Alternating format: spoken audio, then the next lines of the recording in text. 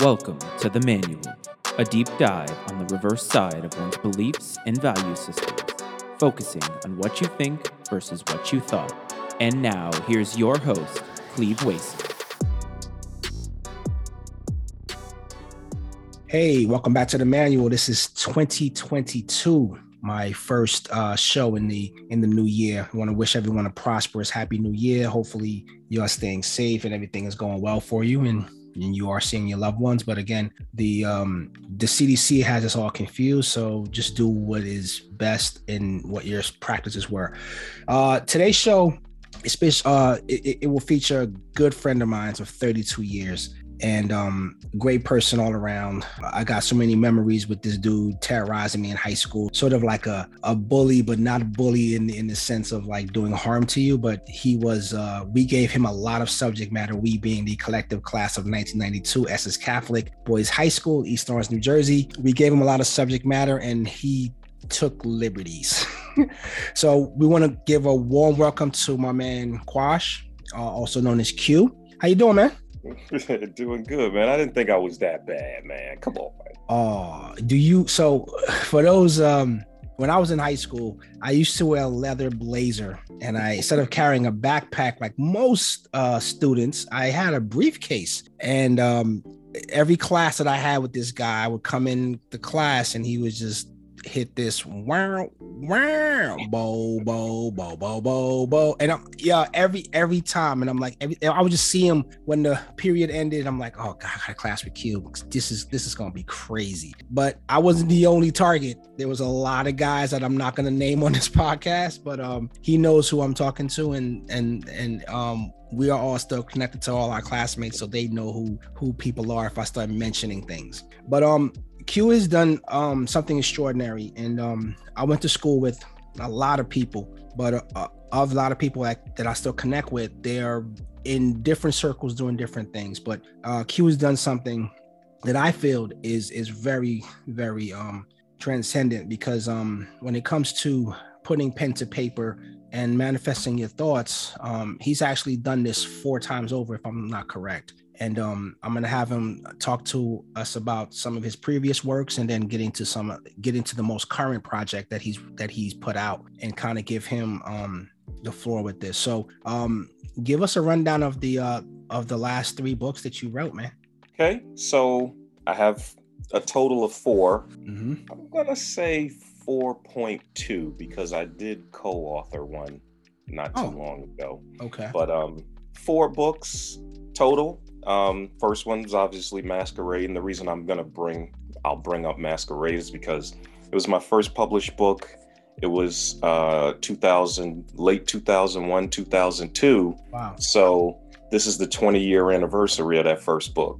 Dope. So I've been pushing that one. So we got Masquerade, we have The Dirty Circle, we have Suspect Behavior, and then we have my new one, which is called Our Missing Colored Girls. Which is a great title, man. I cannot wait to get a little bit more into that conversation with you. So take us back since Masquerade this is the 20th anniversary, and again, congratulations on having something out that long.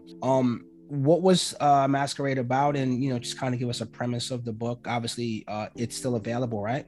Yeah, it is. Okay.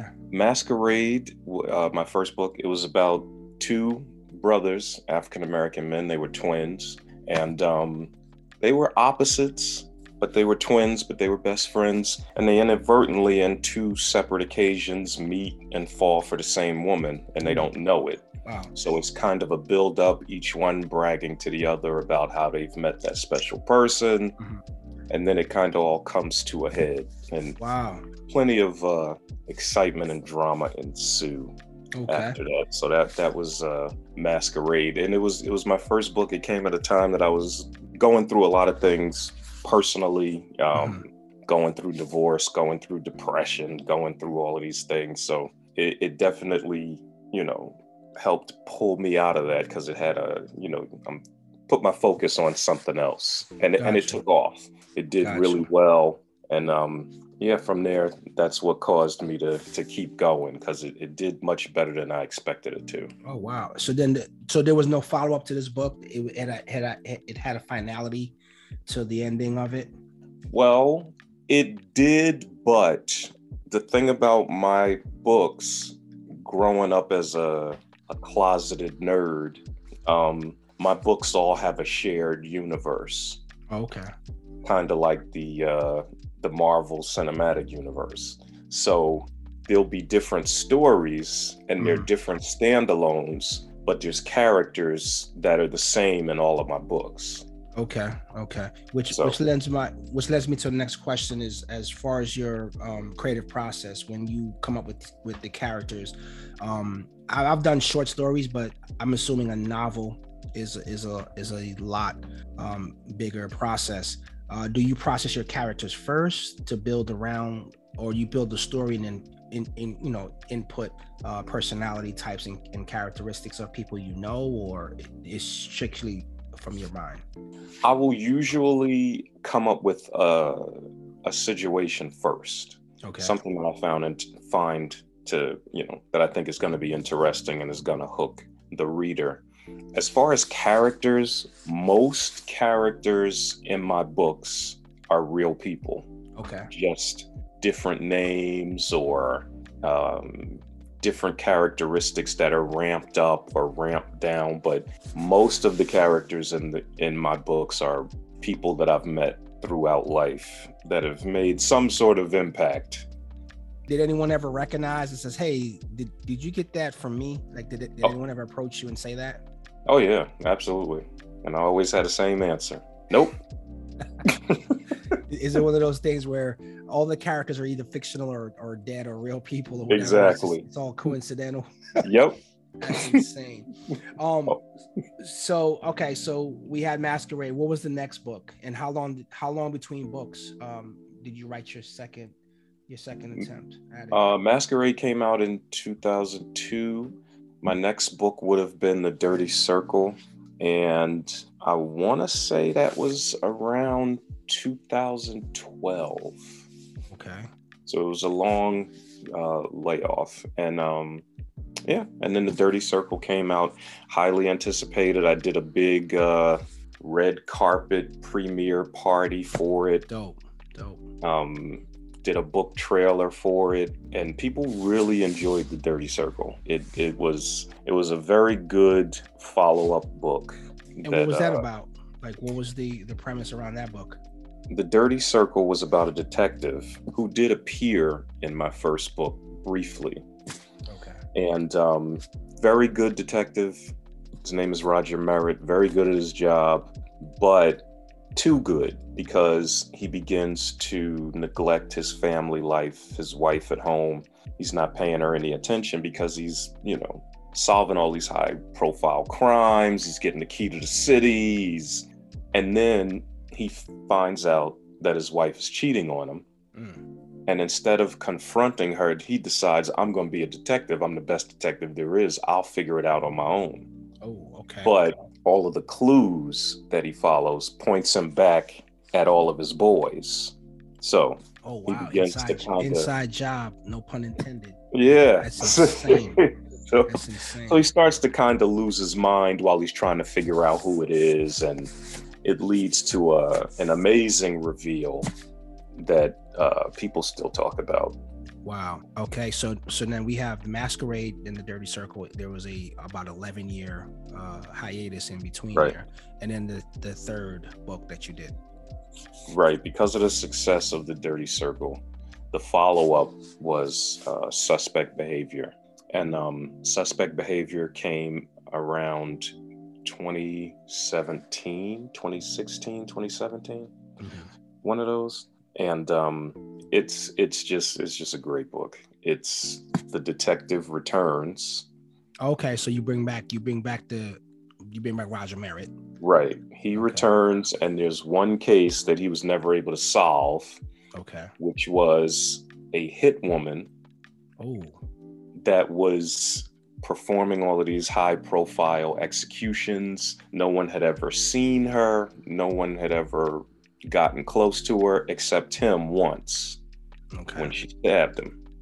So he's on a mission to catch her, and it's just a phenomenal book. Suspect Behavior.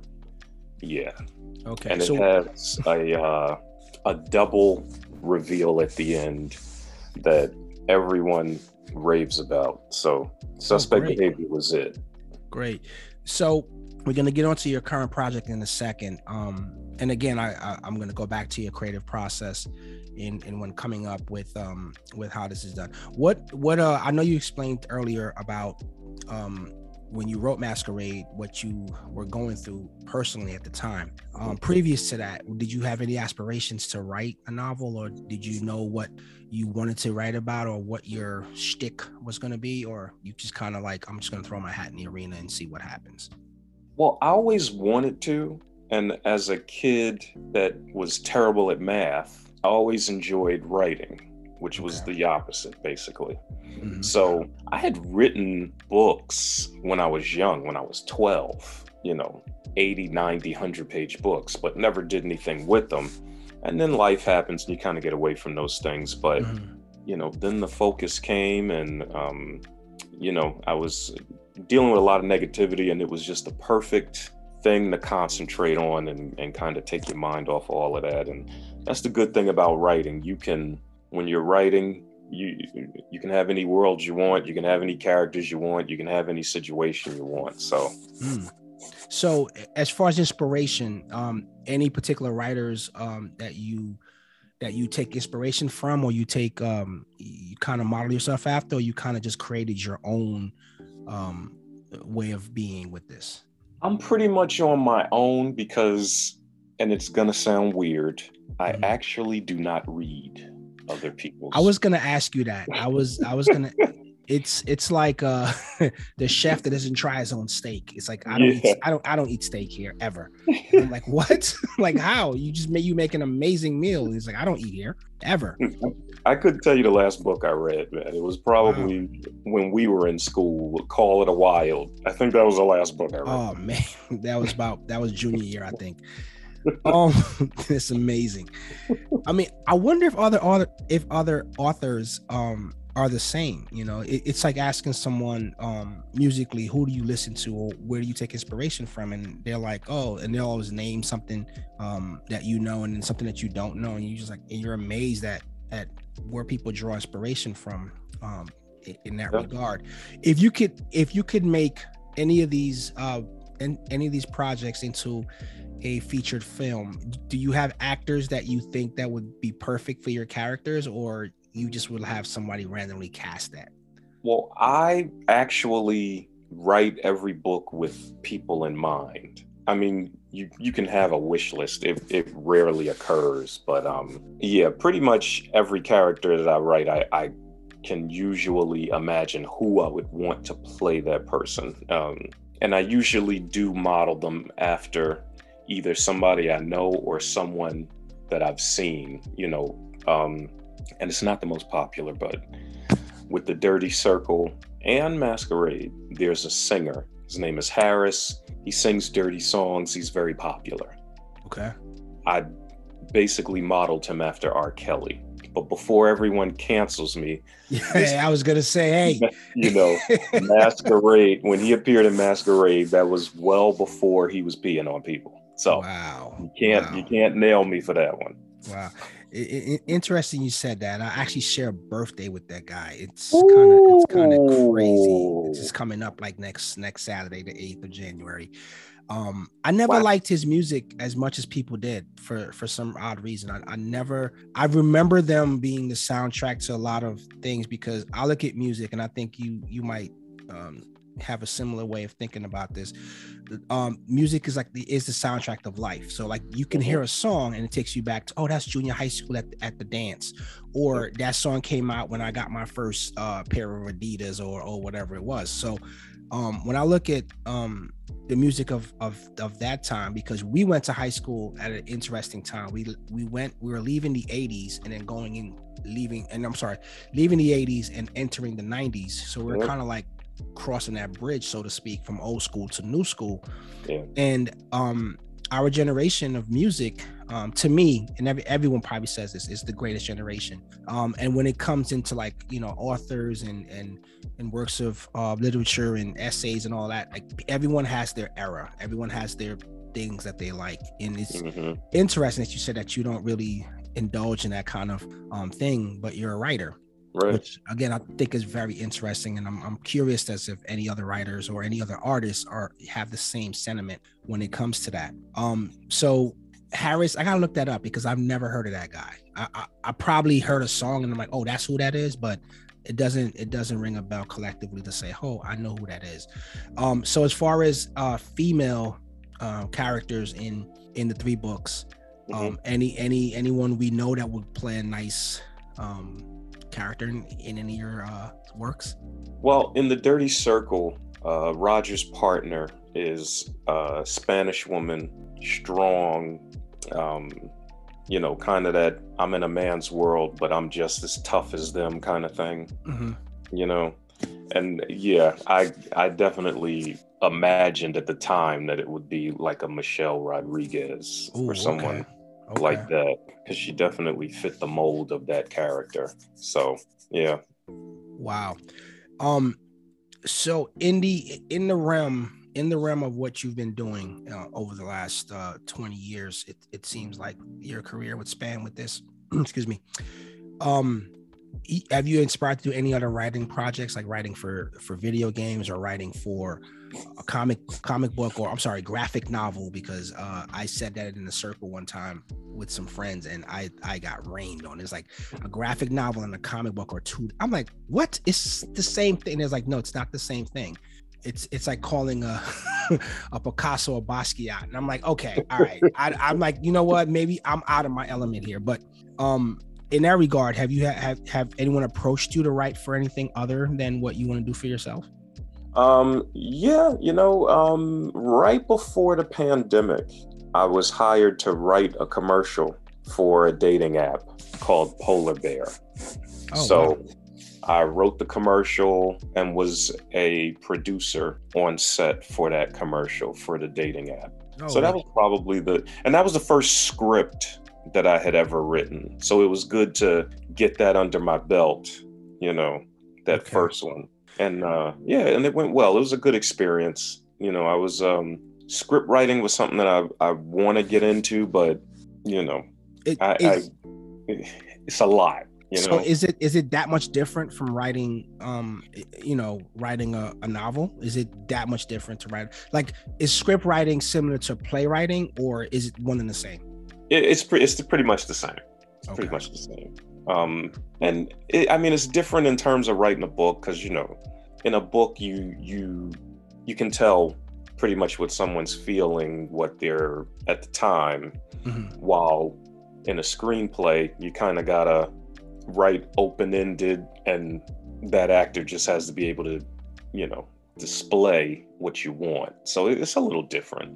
Books are more descriptive. Okay.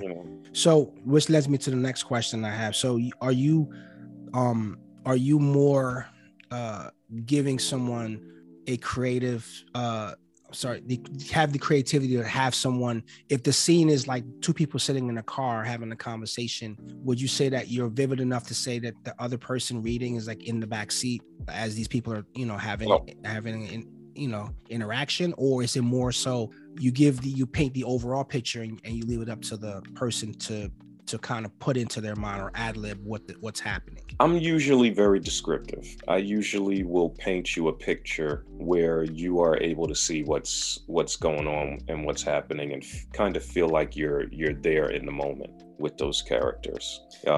It's important to me to do that. The reason I say that is because the most vivid book I've ever read, and I read this book a couple of times, and the reason I say a couple of times is because I read it as a teenager, and then I read it as a young man, and then I read it in my 30s. Was Pimp by Iceberg Slim.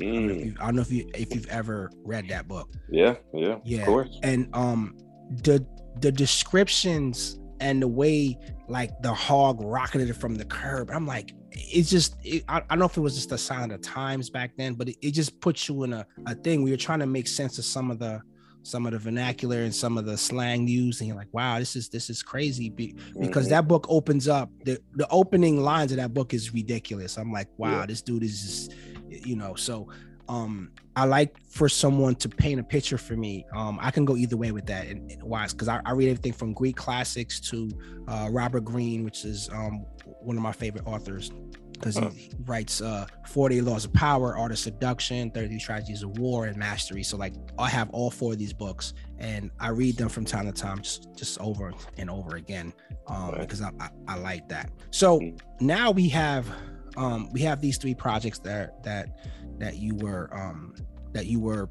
developing and put them into production. Your latest, the title alone, I remember this on social media a few months back when I saw that. At first, I thought it was something for, not yours, but I thought it was something for Color Girls Only, that movie that came out a few years ago. And I was like, are they redoing this, or is it a play? And then I was like, wait a minute, that's my man Q. I'm like, okay. So I saw that because it's something that, and I'll let you take the floor on this. It's something that people don't talk about, how many people go missing. Like, I'm like straight up missing from communities over time. And no one really sheds any light on this.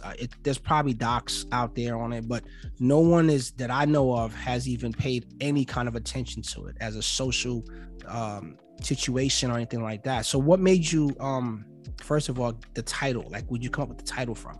Well, I went with Our Missing Colored Girls because I wanted it to be distinct, because in terms of who's missing, we know that there's missing people all the time. And we know how those numbers are. But what we don't talk about is that women of color are constantly taken. Yeah. And you don't hear about it. But when it happens in other neighborhoods, it's all over the news. It's all over everything. It's getting the coverage, CNN, everyone. But right here in our own backyards, New Jersey, New York, it happens constantly. I mean, we know friends of ours that have seen white vans in parking lots waiting and watching. So, you know, we all know people we all know people that's happened to, and no one talks about it.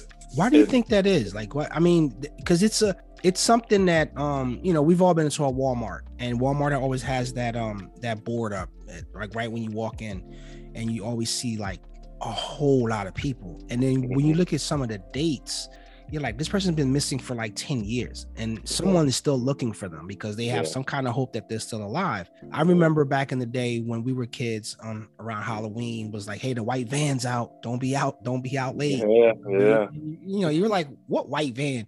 But you see, and it might be just people getting cable, but it's like, it's just that thing that we grew up with, you know, in the hood. I remember, and I don't know if you remember this, as a kid. This is like, I'm talking like when we were kids, like maybe 81, 82. I got to fact check this, but the Atlanta child murders. Yeah.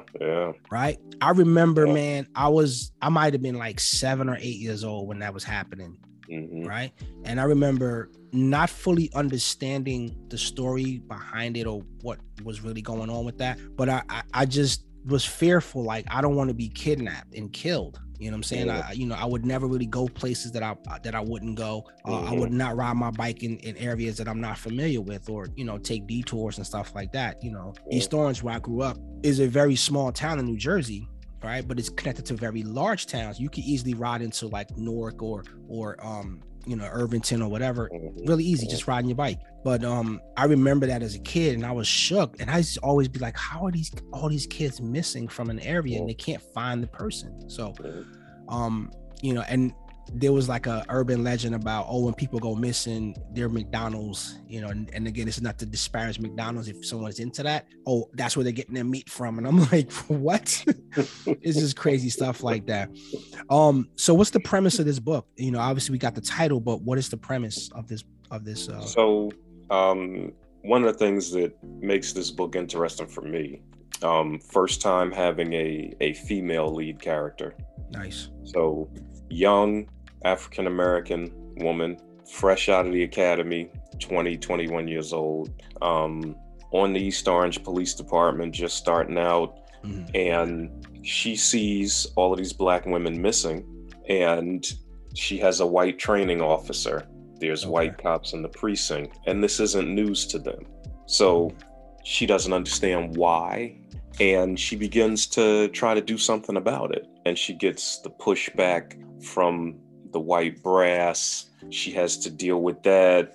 She has to deal with sexism, sexism, racism. She's dealing with all these things in the department, and she's still determined because these Black women are going missing in the town of East Orange. She's determined to overcome all that and solve what's going on, even though clearly no one else wants her to. Yeah, And she's dealing with her own demons as well. So yeah, it's there's certain things that that we in society that we come accustomed to things happening. I don't want to get into the systemic police shootings and all of that, but there's certain things that we just become used to. It's like, oh, that happened. Okay, well, it didn't happen here on my block, but it happened in my town or whatever. So it is something that is. I'm really glad that you're bringing some light on this type of topic, because Black women of a lot of people go missing, as you said, but black women go missing a lot more than Black men. Right. We go missing to the in society, we go missing in society, but they go missing, period. And it feels like no one checks for them, or no one is really concerned, or they ran away to Seattle to have a new life. And I'm like, do you know that for sure? It's kind of ridiculous when it comes down to that. When you broach this type of subject matter, because it's what's the temperature that you're looking for? Is this suspenseful enough, or is it intriguing, or what are you looking to give your audience in a book like this? Well, it's not, it is to bring awareness to what's happening, and but to do that, you have to give a product that people will find entertaining, and they'll find it interesting. And just, if it would have been called Our Missing Black Girls, it wouldn't have hit the same. People look at the title and they're like, oh, well, what is that about? And they want to know. I had a book signing a couple of weeks ago, and more white people were picking the book up than anybody else. Wow. Really? And they were not shy about it. They're like, oh, give me two of them colored girls, That's amazing. We, like I said, I revert back to my previous comments. A lot of people just, things happen and you just kind of want to know a little bit more, or sometimes it's sensationalized in a matter. And I think that's what social media does. To me, the dangers of society now with like TikTok and Instagram Live, because it creates these fantasy worlds where predators are lurking and watching you, and people don't realize that you're glamming yourself up, and you're calling attention to yourself needlessly. And it's just people don't put into, of all the videos that we do for likes, people don't put stuff in that's serious, like the serious stuff. And it's like, it's kind of why I'm not on Facebook anymore. Been on Facebook for a while now, but Instagram is kind of where I live with a lot of stuff. I'm not a TikToker. I'm old. I don't even use Twitter, because I just don't understand some of like the interactions. And then I don't want to deal with the keyboard warrior stuff, because I'm the kind of guy that's going to get your IP address and come find you. Not to do you harm, but I'm like, hey, so you were the guy, right? Talking crazy. Is how long is this book? Like from a read? 210. So 210 pages. Do you keep it around that to get to the point of what you're trying to accomplish, or you just say to yourself, you know what, this topic has enough gas for this amount of pages? Usually, most of my books go around that long, because it gives me, that's pretty much enough time for me to get whatever message I'm trying to get across, and fulfill the basic parts of a story: introduction, rising action, falling action, climax, all of those things. So I use 200 as a benchmark.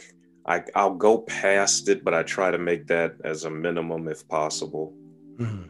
Do you put any, like, well, within, for this particular project, did you put in any stats of, you know, how many people or how many women would go missing typically in a year, to give awareness to something like this? Because I really see this as something that is very intriguing. And like you said, the title, you know, alone is enough to give you it hooks you in. But it is something that it needs awareness. It really, for years, no one talks about this. I was really like surprised that someone, you know, says, you know what, we need to talk about this, whether it's in the form of a story or just to bring some type of light on it. Because I'm really, like I said, I'm gonna get it so I can read it.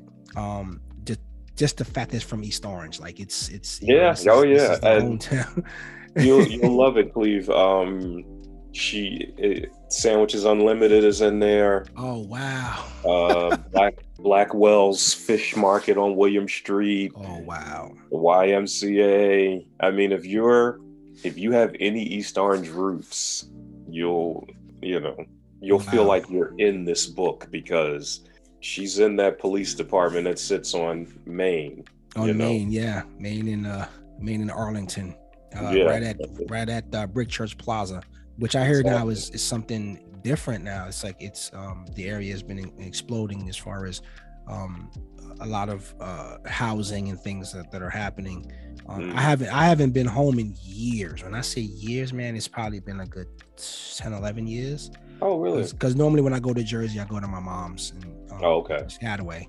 But I haven't been home in a long time. But you know, watching some of our friends who are still living in East Orange, they kind of take me back to, you know, some of the things that goes on back home. So I don't feel disconnected, but I'm not as connected as I should be, especially spending a lot of my time in there. As far as are you going to tackle any more subject matter like this, or, you know, around this type of thing? I'm pretty sure I am. Definitely. I got a lot out of the experience myself. So, and it's well received, and it definitely makes me want to use that character, Cora Merritt, to tackle more of those types of issues.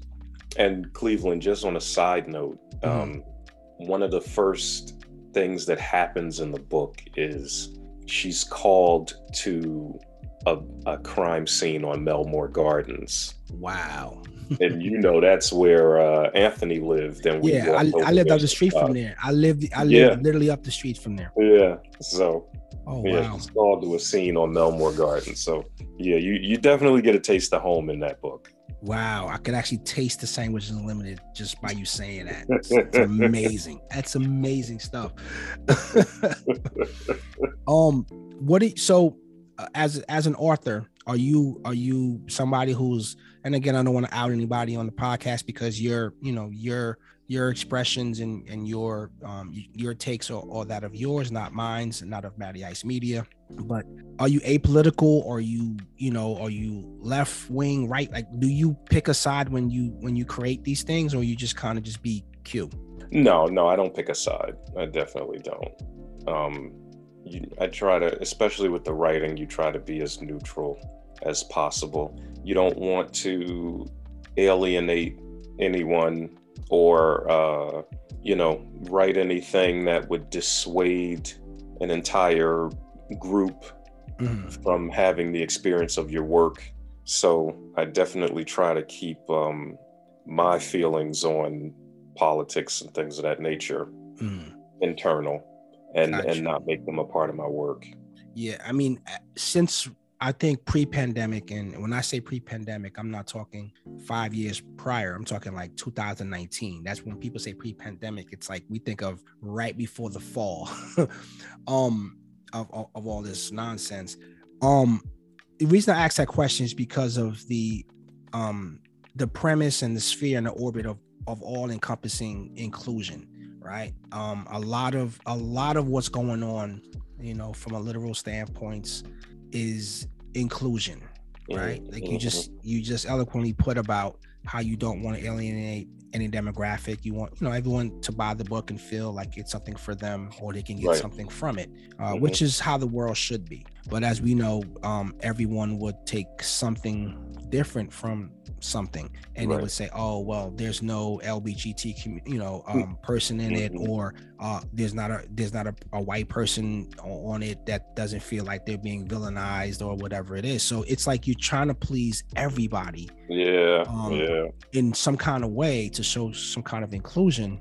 And I just from a personal standpoint, I can't understand where the we are the world thing is in everything now. Like everything has to have something. I'm like, it doesn't really, have to have that. But for you to buy my product, or for you to read it, or for you to take part in something, just on this show, the manual, somebody wrote me about, hey, why is the name The Manual? I'm like, are you kidding me? Like when you look at something, it's not called The Manual as a manual is doing this.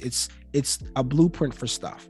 Right. Everyone takes deference in something. I'm like, so it's putting people in this position to say, well, I have to write something and be inclusionary on what's going on. And, some of the things that, and this is some of the works from yesteryear. Like, I don't know if you've heard of this story. This is from probably like 2 years ago now. I think Disney World is in Florida and Disneyland is in California, right? Right. Okay. So Disneyland in California, if I'm remembering the story correctly, they had somebody petitioned for them to remove the kissing scene from Snow White's ride. Right. Oh, so at the end of the ride, she was kissed because she went to sleep eating the poison apple or whatever it was. So they said that, okay, this poor girl's been roofied, and then now she's getting sexually assaulted by a kiss that she's not approving. And they took it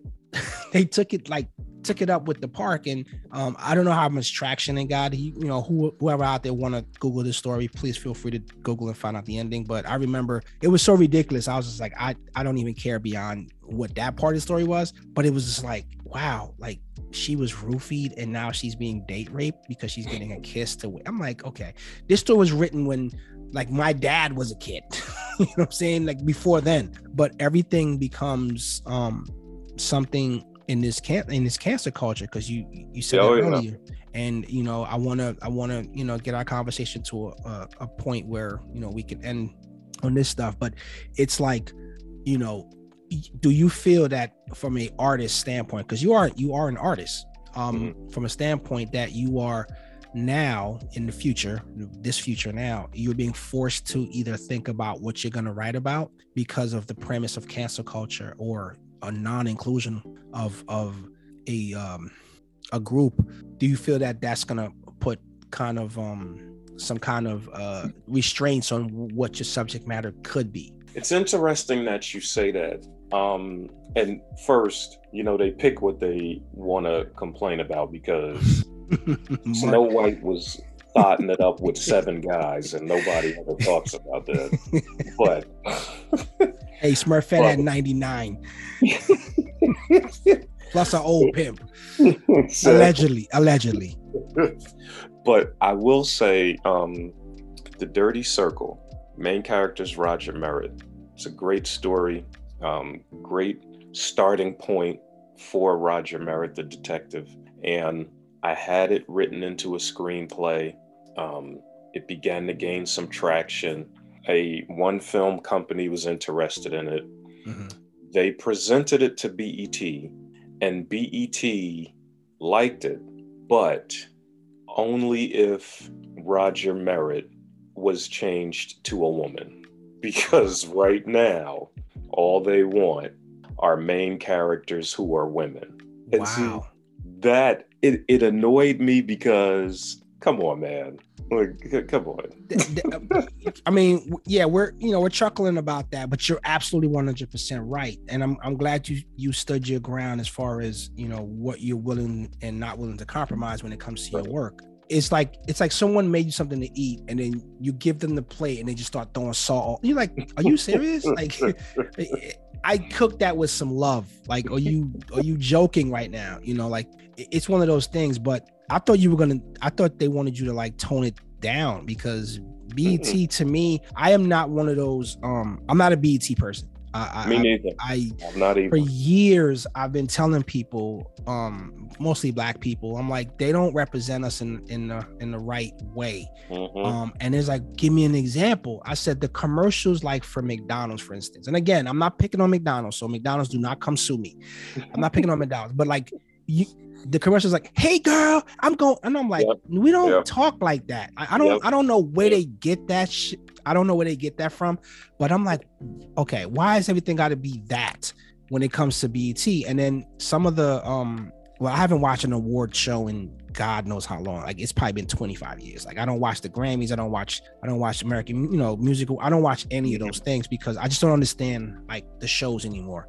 And then, but you'll see people being featured for stuff or being honored for a song that makes no, like, you're like, wait a minute, like of all the things that they possibly could have done, that's the song. It's like when that movie Hustle, I never saw this movie either because I was so mad about the Grammy or whatever.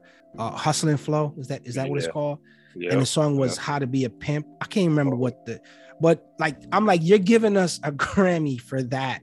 Like of all the music that's ever been produced in movies, that wins. I'm like, okay, this is what we're doing. So yeah, I'm not a big BET guy. So I'm a little shocked that they had a gem in their lap and they decided to probably not go with that. But yeah. So is there anything that you would feel that you have, or that you would say, you know what, that's not a big of a change, I can do that? Or is it like, listen, this is the package, I wrapped it for you, open it on Christmas Day or whatever you're gonna do, because this is what it is. I'm not changing anything from a literary sense, and I'm not changing anything from like, it's not gonna, the album cover, I'm sorry, the cover of the book is not gonna be this because I want it to be this, because I asked you the name, and I wonder if your publisher gave you any pushback that says you want to go with colored here, or like, because we think of, and it's, I speak of the we as the consumer, we think of when things come to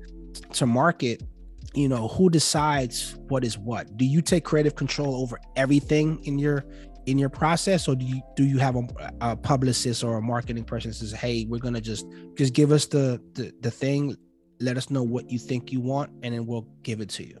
No, it's just me, no publicist or anything. And in terms of screenplay, you always have to change things. So yeah. I'm always open to changes, just not the sex of the character. Like that's too much of the main character. Like, come on. Well, see, the reason I side with you, and it might be for a different reason. The reason I side with you is because any opportunity for a strong African American male to play a prominent role in something, I'm for that. You know what I'm saying? I'm not against a woman playing, so please don't take that as anyone out there listening as that's my reason that, oh, she can't do that. No, it's just that we don't get the roles. We haven't traditionally gotten the roles to play the lead in a lot of stuff, and if we do, it's the roles that you're like, really, like they're gonna make you play Frank Lucas.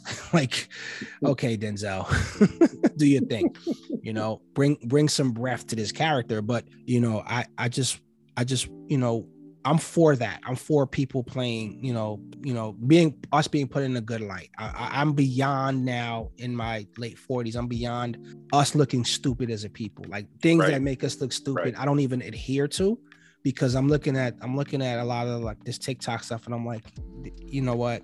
This is why I can't do this, because I'm the old man now. Get off my lawn. I look at the music. I'm stuck in a time warp with music and literature and stuff like that. My black characters back in the day for books was like Donald Groins, like the in his stories. But there was books that I've read like Man Child and the Promised Land, good stuff. I was on the fence about Roots because I felt like that was whitewashed a little bit, a lot of it. But I just look at some of the artistry that goes into, do you guys, from how music is done, do you guys get the freedom to that's why I asked that, you guys get the freedom to like really make your choices and says, well, I'm going to put this all together. So you being a one-man team, is that your formula going forward, or you plan to get a team around you? No, it's much easier if you have other people doing things. And I know for me, I'm not the best at marketing, which is my weakness. So I definitely need assistance with that. But um, everything costs money, man. Oh You yeah. know, people Yeah. will people will do your distributing, they'll do your marketing, but it'll cost you a fortune. So So as far as do you self-publish? yeah, I'm self-published. Wow. And you've Yeah. had this success self-publishing since the Masquerade. Yep. Yep. Wow, good for you, man. Good for you. That's awesome. I thought that you may have been approached by a publishing Oh, I company was. and I was approached by a couple of different publishers, but they were offering me 2 and 3 cents for every book sold. yeah, these slave deals. That's ridiculous. And for people that don't, and this is for the younger listeners that I have, like you have to understand, like when you guys growing up in the streaming situation with everything from audiobooks to albums to singles and songs, you guys are growing up in this streaming era, and I quite don't understand how that's tallied. But I remember back in the day hearing about record deals where artists were getting, you buy a CD for $15 and they're getting like 10 cents for that, and they did all the work. So their money came from touring and going on doing shows and things of that nature, but the record company was recouping their funds from the album sales. So yeah, 3 cents a book. Yeah. That's pretty crazy. Wow. So I saw that you posted on your social media, you posted about the Masquerade. You had 12 copies in your possession. Right. So is that the 12 copies that you went and just had in your house, or No, actually it's a new cover to commemorate the 20-year anniversary. And what happened was I just printed up 25 at a print company and said I'll get rid of them, and then it's gonna be permanently just available on Kindle. Okay. So, Okay. yeah. Wow. So man, that's awesome, man. I remember when you wrote your first book. This is when I was on Facebook. This is how long this was. Well, you were promoting it. You were because you had wrote it. I got on Facebook like 2000. I want to say like 2004 or 5, something like that. It was like right after my pops had passed. And I remember seeing stuff that you were doing, and the fact that we're now in 2022 and you're still at this craft, like it's not a hobby for you. It didn't, you didn't say after, okay, I had success with this one, success with that one, and then I'm going to stop for a little bit or whatever. Like you like love what you do. So do you think this is work for you, or is it just something like, when people say, oh, I don't, this is something I love to do. It's not, I don't consider it work. No, it's definitely not work. Work is, you know the difference. Work is when you don't want to get up and, Teams calls and meetings and all that garbage. That's work. This is, even though it's been this long, it's more of fun and hobby and those type of things. Wow. So definitely not work. So where can people purchase any of these books? Like, give us like where you are, like what space are you in that people So they are all available on Amazon, or if you want to give me all of the money instead of that conglomerate that takes 70% of the cost, you can order them directly from Quashon.com. So that's Quashon.com. And all the books are there. I also have t-shirts of our missing colored girls available, and they're only $10. So nice. All of that's available at the website. Nice. And like I said, you guys can go out and support. I've known this brother, like I said, 32 years. It seems like yesterday, but I so many vivid memories. One in particular, I remember we went to go play ball in Savro Park. Wow. And I think you had like 29 points, right? I actually threw you an alley-oop I think you're the first person, the last person I've ever thrown an alley-oop to. And I'm like, Q, do you want us to anyone else to score? Because I want to play today too. You know, I have 6 points. We're at 29, and we're killing everybody. We had fun, you know, and that's what I remember about our childhood, man. Like we and when I say we, the collective is the class of 1992 Essex Catholic Boys High School. Go Eagles. All of us, we were like 200 strong freshman year, 200 and change, and by the time we graduated, there was about maybe, I think, less than 70 of us that graduated. And we had a very small graduating class. And I remember, I can remember all of you guys, something about all of you guys for the most. Like there's a couple guys that maybe I have faint memories of, but we're a close group. And, you know, some of us have passed on, which is sad. But for the most, you know, everyone's doing something good. Everyone's doing something, you know, for the most part, doing something really good. And I always check in and see how people are doing. But you and I have always checked in with each other, and we've had a good relationship over the years. So I'm wishing you a lot of success in 2022. I appreciate it, man. You know, you have a home on here anytime you want to come on here to talk about whatever, because the manual is about, it's organic conversation. We have no notes, guys. There's no notes in his hand. There's no notes in my hand. We just, you know, it's something with the chemistry of our conversation, and we're comfortable with each other. But this show is off the cuff. Like there's no pre-canned anything, you know, other than the house rules, which is, you know, be yourself for the most part, you know, and own your words, because once they go into the public realm, they're there. And you've seen people like the guy that's getting ready to host Jeopardy, like he was on a podcast years ago, and it came back and they took the gig from him. And I'm like, it's gonna be somewhere, guys. Whatever you write, say, speak of, you know that if you're hot mic'd or whatever, which I'm not a fan of. If someone records you just records you without your knowledge, I'm against that. Even if you did something crazy, I'm like, you know what? They were having a conversation. They thought they were candid and they were good. And you know, they're being them, whatever. But don't shame them with that, because it's like, oh, I'm exposing you now. I'm like, wait, whoa. Like if that person had said, hey, this is who I am, I don't care how you get down, and they do that, then that's different. But you know, everyone has a right to their thoughts. You know, I have friends that are racist. I have friends that are homophobic. It doesn't change my view of them. I just try to understand where they're coming from or why they feel the way they do. You know, my job is not to change who you are. It's just, you know, at the end of it, you're a human being. You were a decent person, hopefully, before you were something else. So at the core of it, you know, just be yourself. You know, it's one of the things that makes me your friend for all these years, because you've always been the same guy. Oh yeah, you've been the same guy. And the two things I can always get from you is that I've never seen you have a bad day. Like seeing you, like where you're like, oh, I'm having a bad day, and I'm gonna laugh at some point. Like I'm gonna laugh about something because you're gonna say something or do something, and you know you're comedic, but not like, you're not juvenile comedic. Like you're a fun time. And there's rarely people that are like that are just genuinely funny and just genuinely like good to be around. And some people you're like, oh my God, I've been around them. It's got to be 30 minutes. And you look at your watch, like it's been 6 minutes. Like, oh my God, get them out of here. But again, you know, much success with the book. People go out and go get it.